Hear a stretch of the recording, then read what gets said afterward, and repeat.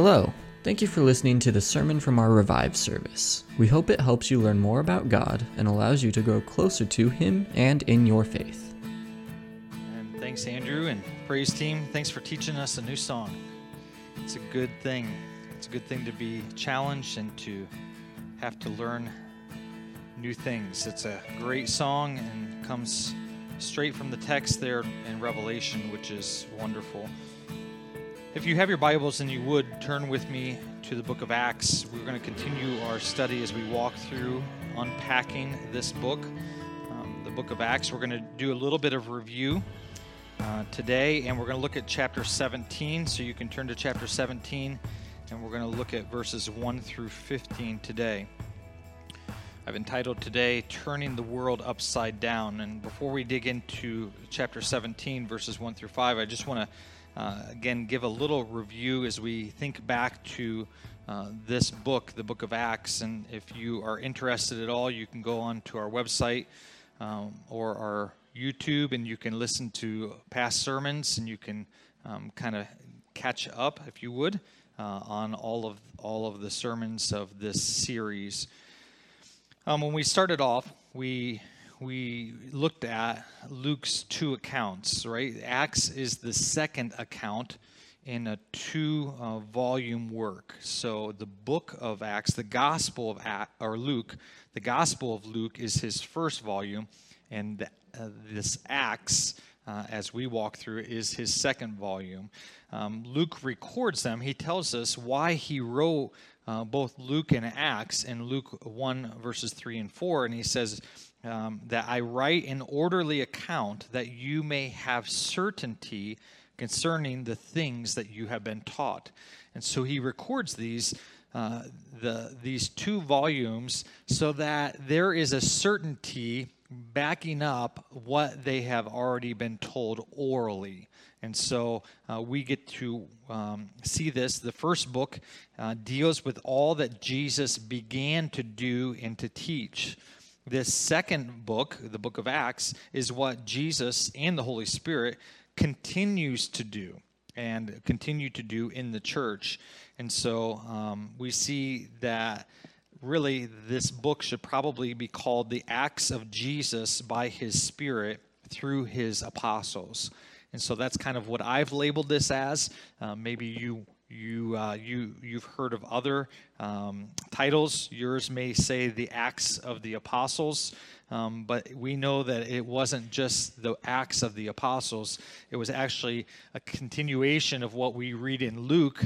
It's the Acts of Jesus, and we see that in chapter 1 and chapter 2, the Acts of Jesus by his Spirit, and he uses his apostles as they continue to proclaim the word, the truth.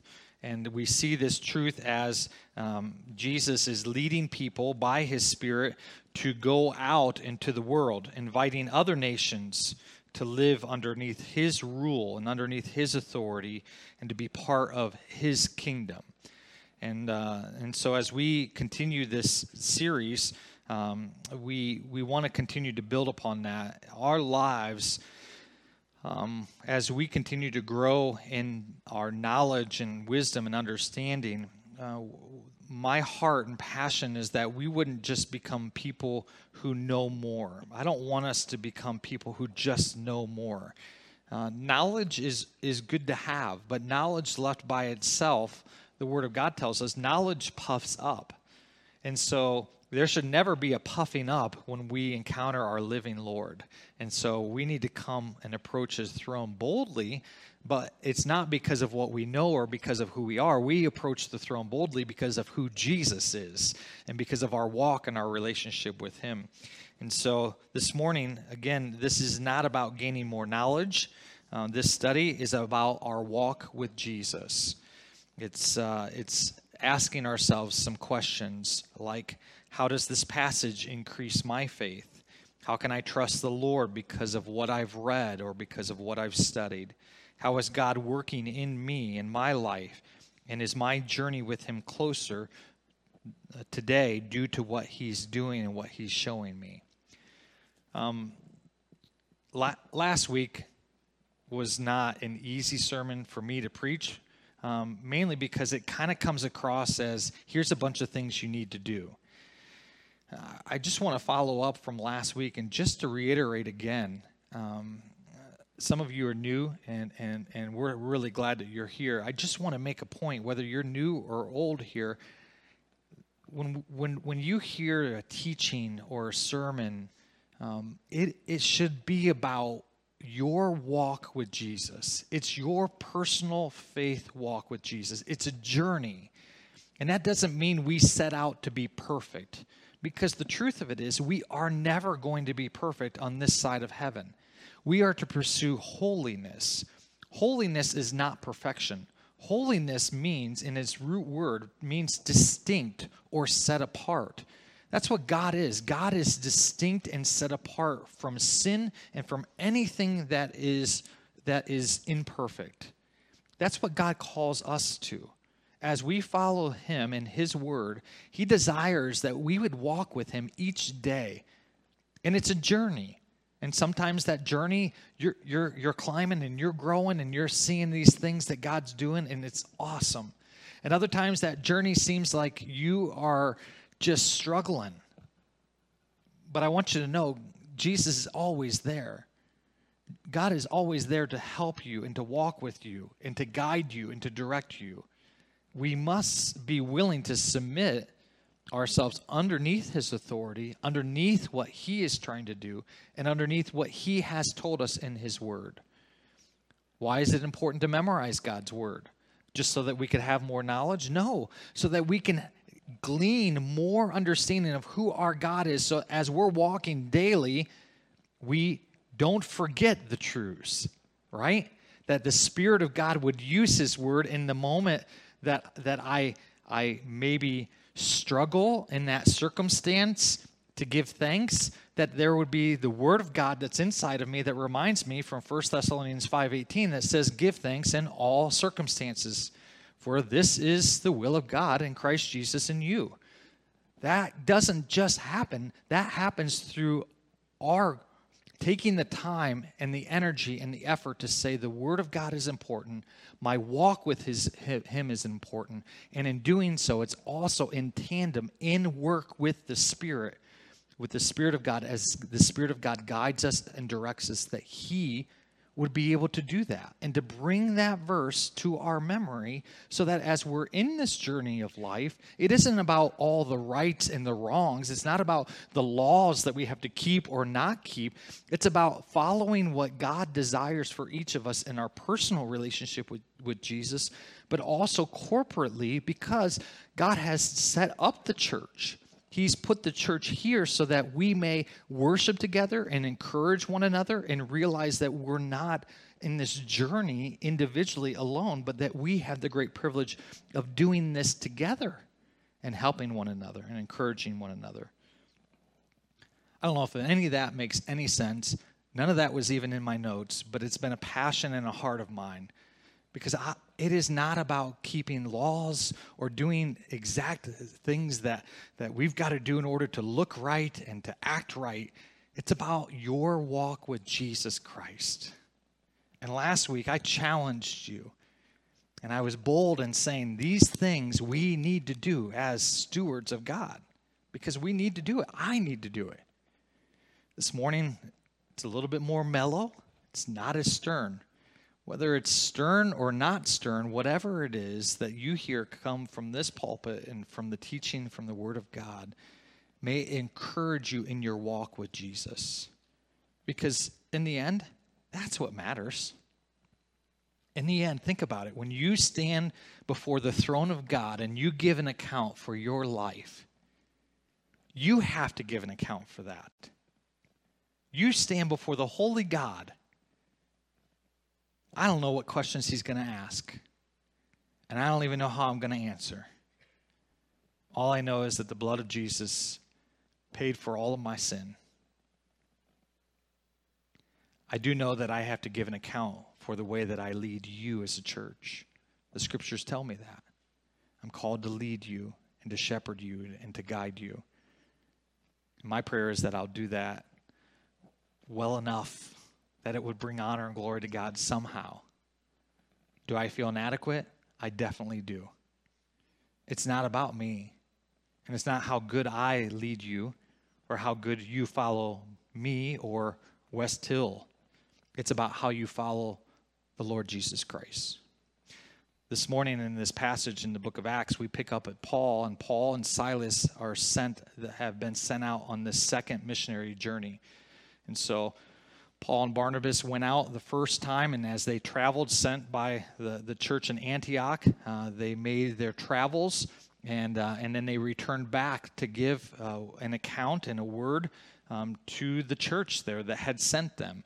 And so as they gave testimony in word, and then they went and traveled to Jerusalem and tried to sort through some of these issues of the early church. One of the issues was those who were non-Jewish, did they have to become circumcised in order to become part of the church?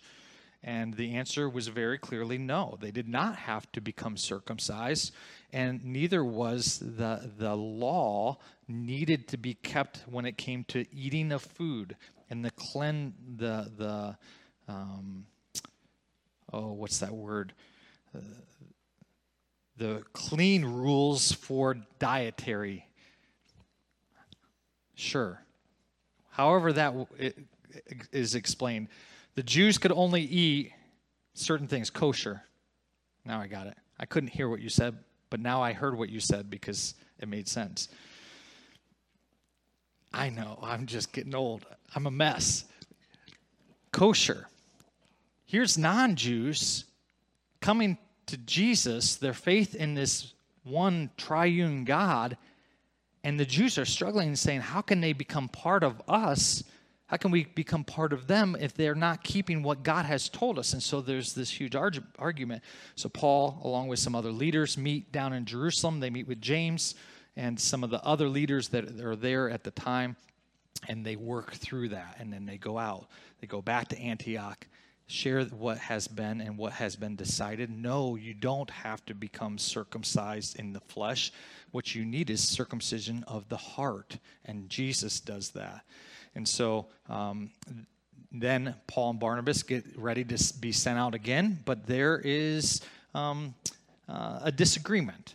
There's a disagreement because here's John Mark. John Mark wants to go along, and in doing so, Barnabas wants to teach him and to train him and to mentor him, and Paul says, no, he left us, he abandoned us before, I'm not taking him. So God, in his work, in his goodness, instead of sending just 2 men or 3 men in one direction, he splits them. And so Paul finds Silas, and so Paul and Silas head up north, and we're going to look at a map in a minute here. They head up north, and then Barnabas and John Mark head to Crete, and they head the south direction and travel across the sea and head to the island. We pick up Paul, and Paul in his journeys with Silas, they're going from city to city, sharing the gospel. And what we're going to see here, I'm going to read you the first 15 verses, and you can follow along. And as you see that, as we follow along, notice that as in the very beginning of this chapter, it shows up again in what we've been seeing over and over and over again, and that is when Paul is going from city to city, he starts first in the synagogue. He will go to the synagogue first, and that's part of what he's already laid out for us. He's going to the Jew first and then to the Gentile. And the Jews, as God's chosen people, have been, are, and will always be God's chosen people. Don't forget that. There are truths, there are promises that have not yet been fulfilled that will become fulfilled in time. We, the church, do not replace Israel and the promises that were given to them. But Paul he has a burden and he has a longing that his fellow Jews would come to know Jesus. He even strongly, adamantly says in the book of Romans, he said, I would die, I would abandon if you would take the gospel of Jesus Christ. If you would be a believer in Jesus, I would abandon it all. I would abandon everything for the sake if you would come and trust Jesus. He has a heart and a passion for his fellow Jews. But in doing so, what we're going to see is their response. How do the Jews respond in the synagogues? And then that opens it up then to the rest of the world. And that goes back to what we see in Acts 1, verse 9, that Jesus tells his apostles, those who, his closest followers, as they go out, that they're proclaiming the gospel. They're going to start in Jerusalem. They're going to go to Judea and Samaria and then to the uttermost parts of the world. And that's exactly what we see in the book of Acts and what we're seeing here in Acts 17. So let's read this passage. If you would follow along with me, it'll be up on the screen as well. Hopefully you have your text in front of you. Acts 17, verse 1. Now, when they had passed through Amphipolis and Apollonia, they came to Thessalonica, where there was a synagogue of the Jews. And Paul went in, as was his custom, and on 3 Sabbath days he reasoned with them from the Scriptures, explaining and proving that it was necessary for the Christ to suffer and to rise from the dead, and saying, "This Jesus, whom I proclaim to you, is the Christ."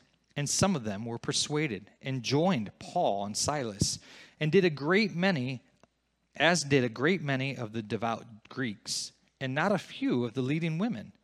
But the Jews were jealous, and taking some wicked men of rabble, they formed a mob, set the city in uproar, and attacked the house of Jason, seeking to bring them out to the crowd.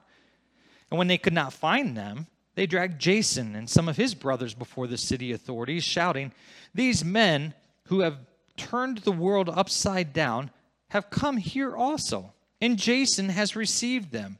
And they are all acting against the decrees of Caesar, saying, 'There is another king, Jesus.'" And the people and the city authorities were disturbed when they heard these things, and when they had taken money as security from Jason and the rest, they let them go. The brothers immediately sent Paul and Silas away by night to Berea. And when they arrived there, they went into the Jewish synagogue. Now these Jews were more noble than those in Thessalonica. They received the word with all eagerness, examining the Scriptures daily to see if these things were so. Many of them therefore believed, with not a few Greek women of high standing as well as men. But when the Jews from Thessalonica learned that the word of God was proclaimed by Paul at Berea also, they came there too, agitating and stirring up the crowds. Then the brothers immediately sent Paul off on his way to the sea, but Silas and Timothy remained there. Those who conducted Paul brought him as far as Athens, and after receiving a command for Silas and Timothy to come to him as soon as possible, they departed. What we see here first is a clear indication of Paul and Silas as they're going in their journey. They pass 2 cities, 2 major cities, but those cities probably didn't have a synagogue, and so Paul doesn't stop there. Paul keeps going until he gets to Thessalonica, because Thessalonica has a synagogue. And it says here in the text that Paul went in as was his custom. Again, reiterating, Dr. Luke is helping us to see the importance of the method that Paul was taking as he went out, sharing the gospel from Jerusalem to Judea to Samaria to the rest of the world. It was to the Jew first and then to the Greek, as was his custom. And then it says, the text tells us that on 3 Sabbath days he reasoned with them from the Scriptures, explaining and proving that it was necessary. Necessary for what? Necessary for the Christ, for the Messiah, to suffer and to rise from the dead. And then he says this Jesus whom I proclaim to you is the Christ. He is the Messiah. And so Paul is using Old Testament texts, probably from Isaiah, showing that the Messiah would have to come and that he would suffer and ultimately that he would die. Paul gets 3 Sabbath days to share this. And so for 3 weeks, he's coming into the synagogue and sharing.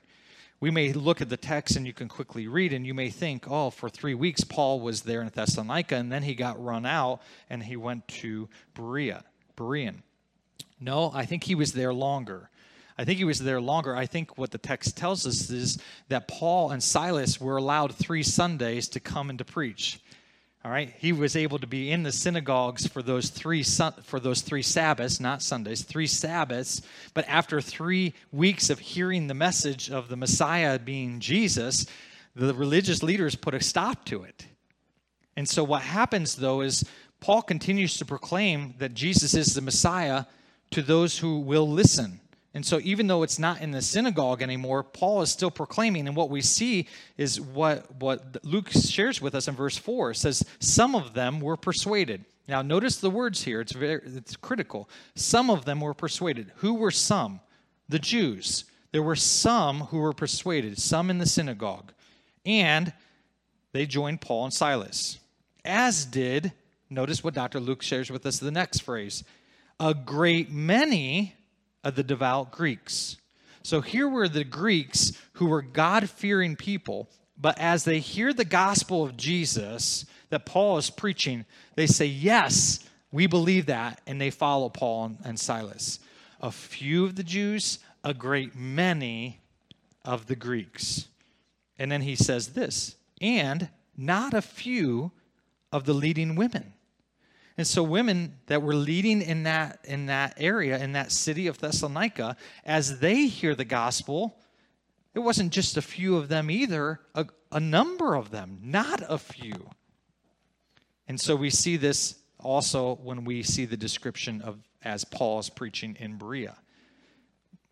The reason why I believe that Paul wasn't there just for 3 weeks is because we have a letter, actually we have 2 letters, called 1 Thessalonians and 2 Thessalonians.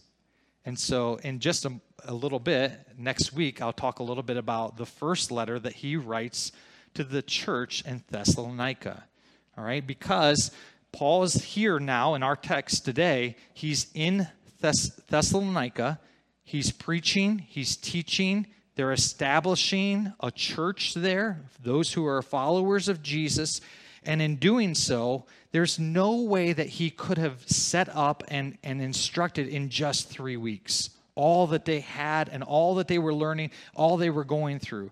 Because of what we read in 1 Thessalonians, which will be when Paul gets to Athens in just a little bit, he's going to write to the church up there in Thessalonians and deal with some of the things that they're dealing with.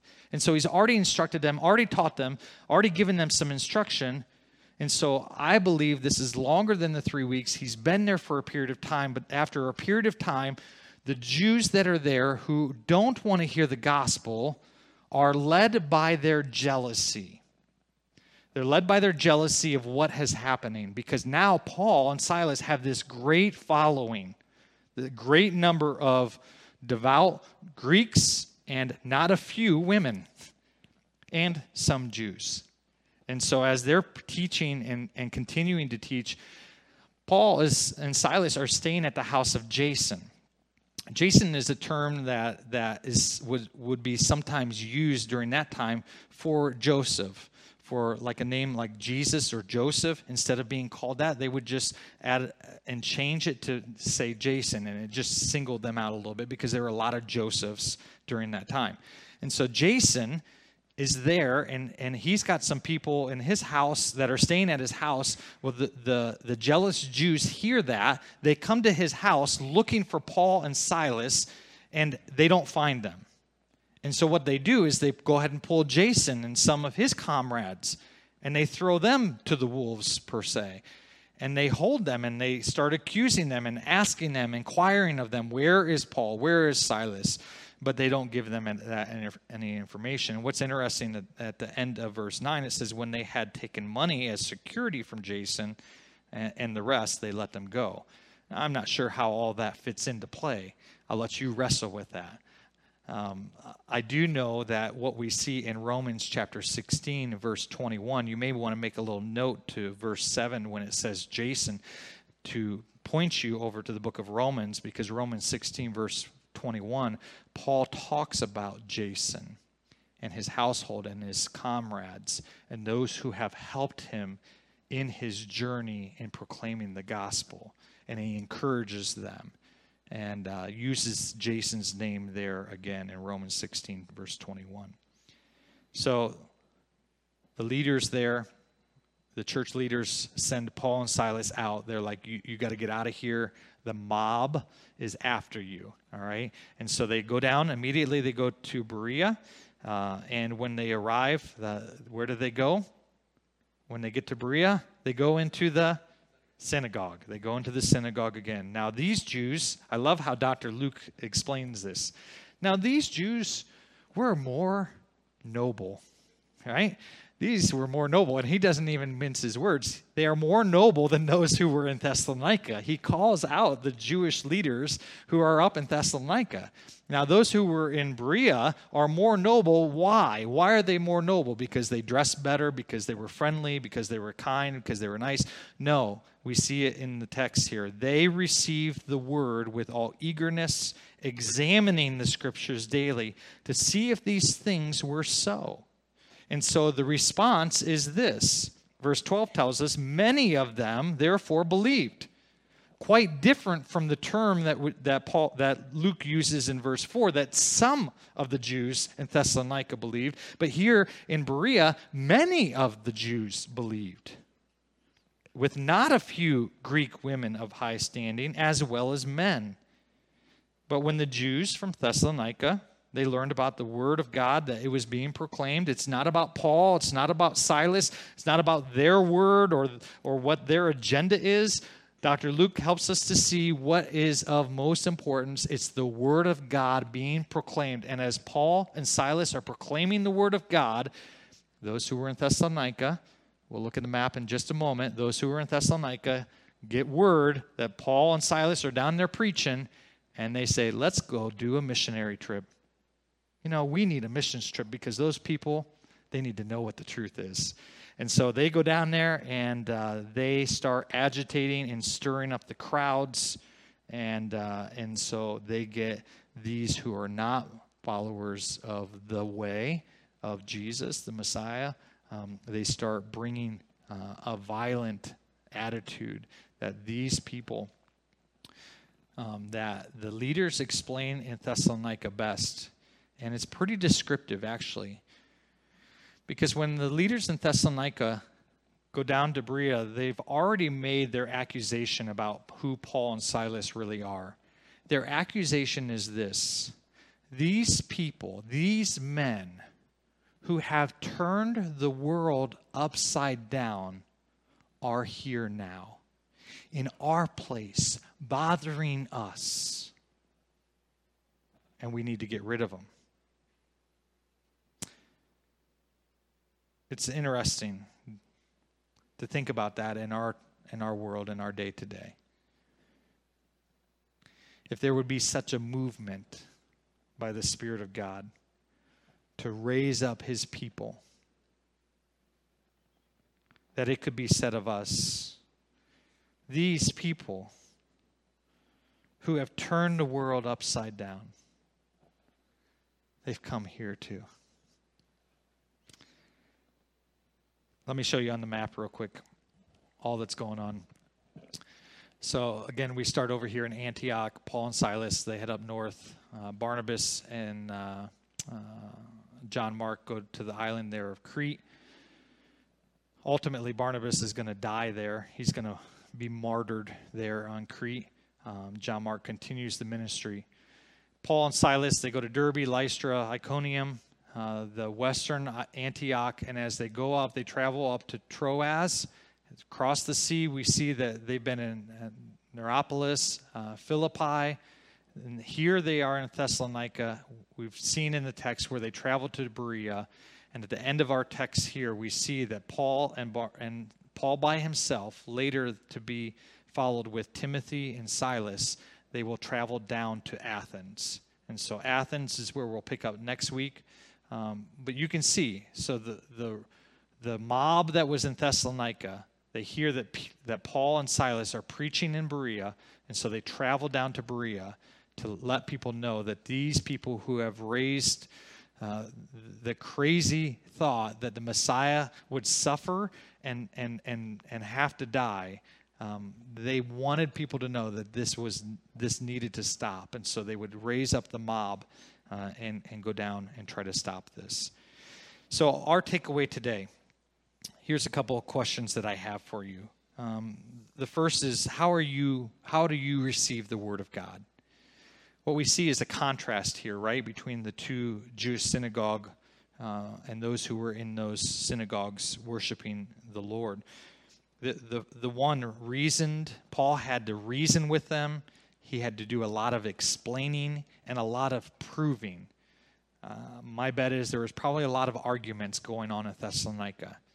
And so a lot of them didn't come with an understanding heart, with desiring to be able to see what Paul and Silas were saying about the Messiah.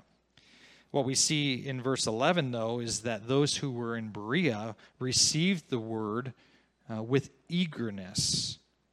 And they were examining the word daily to see if what Paul and Silas said was true.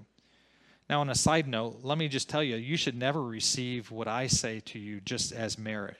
You need to dig in the word and you need to see if it's true. Don't just take it and say, oh, well, if Pastor Aaron says it, it must be good enough. No. Dig in the word like the Bereans. See if it's true. And so when we look at this and we think about that in our daily life, when you look at God's word, what's your attitude towards it? Do you receive it? Do you have a hardness or do you have a softness to you? When you come to the word, do you have a hardness like, okay, I just got to get this time done. It's time to move on. I've read this verse a million times. I'm not going to read that again. I'll just skip through it. Is there a hardness of your heart or is there a softness? Are you skeptical of the word? Are you looking to try to disprove it? Say, there's no way that could be true. There's no way. Or do you look at it with eagerness to say, you know what? That is so cool. I got to see where else this talks about this. See, how we approach the Word of God is critical to our journey and our daily walk with Him. We see that very clearly here as Paul and Silas are preaching the Word. Now, the other aspect of this is not only how we approach the Word of God, but what do we expect as we're living out the Word? As we're reading it and we hear it and we study it, and as in our journey with Jesus we're learning and growing, how do we expect that the world around us is going to act? Well, I have three things. Number one, there will be those who will be jealous because you have something that they don't. Hopefully you have peace. Hopefully you have joy. You have a contentment. You have something that the world desperately looks for and is trying to gain. And they're looking for it in almost all the wrong places because none of those things will satisfy. And what our issue is that as Christ followers is sometimes we get thrown into that mix. Sometimes we, either knowingly or unknowingly, sometimes we start reaching and grabbing for things that aren't going to give us what we desperately need. It's only in a relationship with Jesus. It's only in our walk with Him that we can find peace, that we can have joy, that we can have a continual excitement about life because of who God is. Everything else fades or rusts or is swept away. So there will be those who are jealous,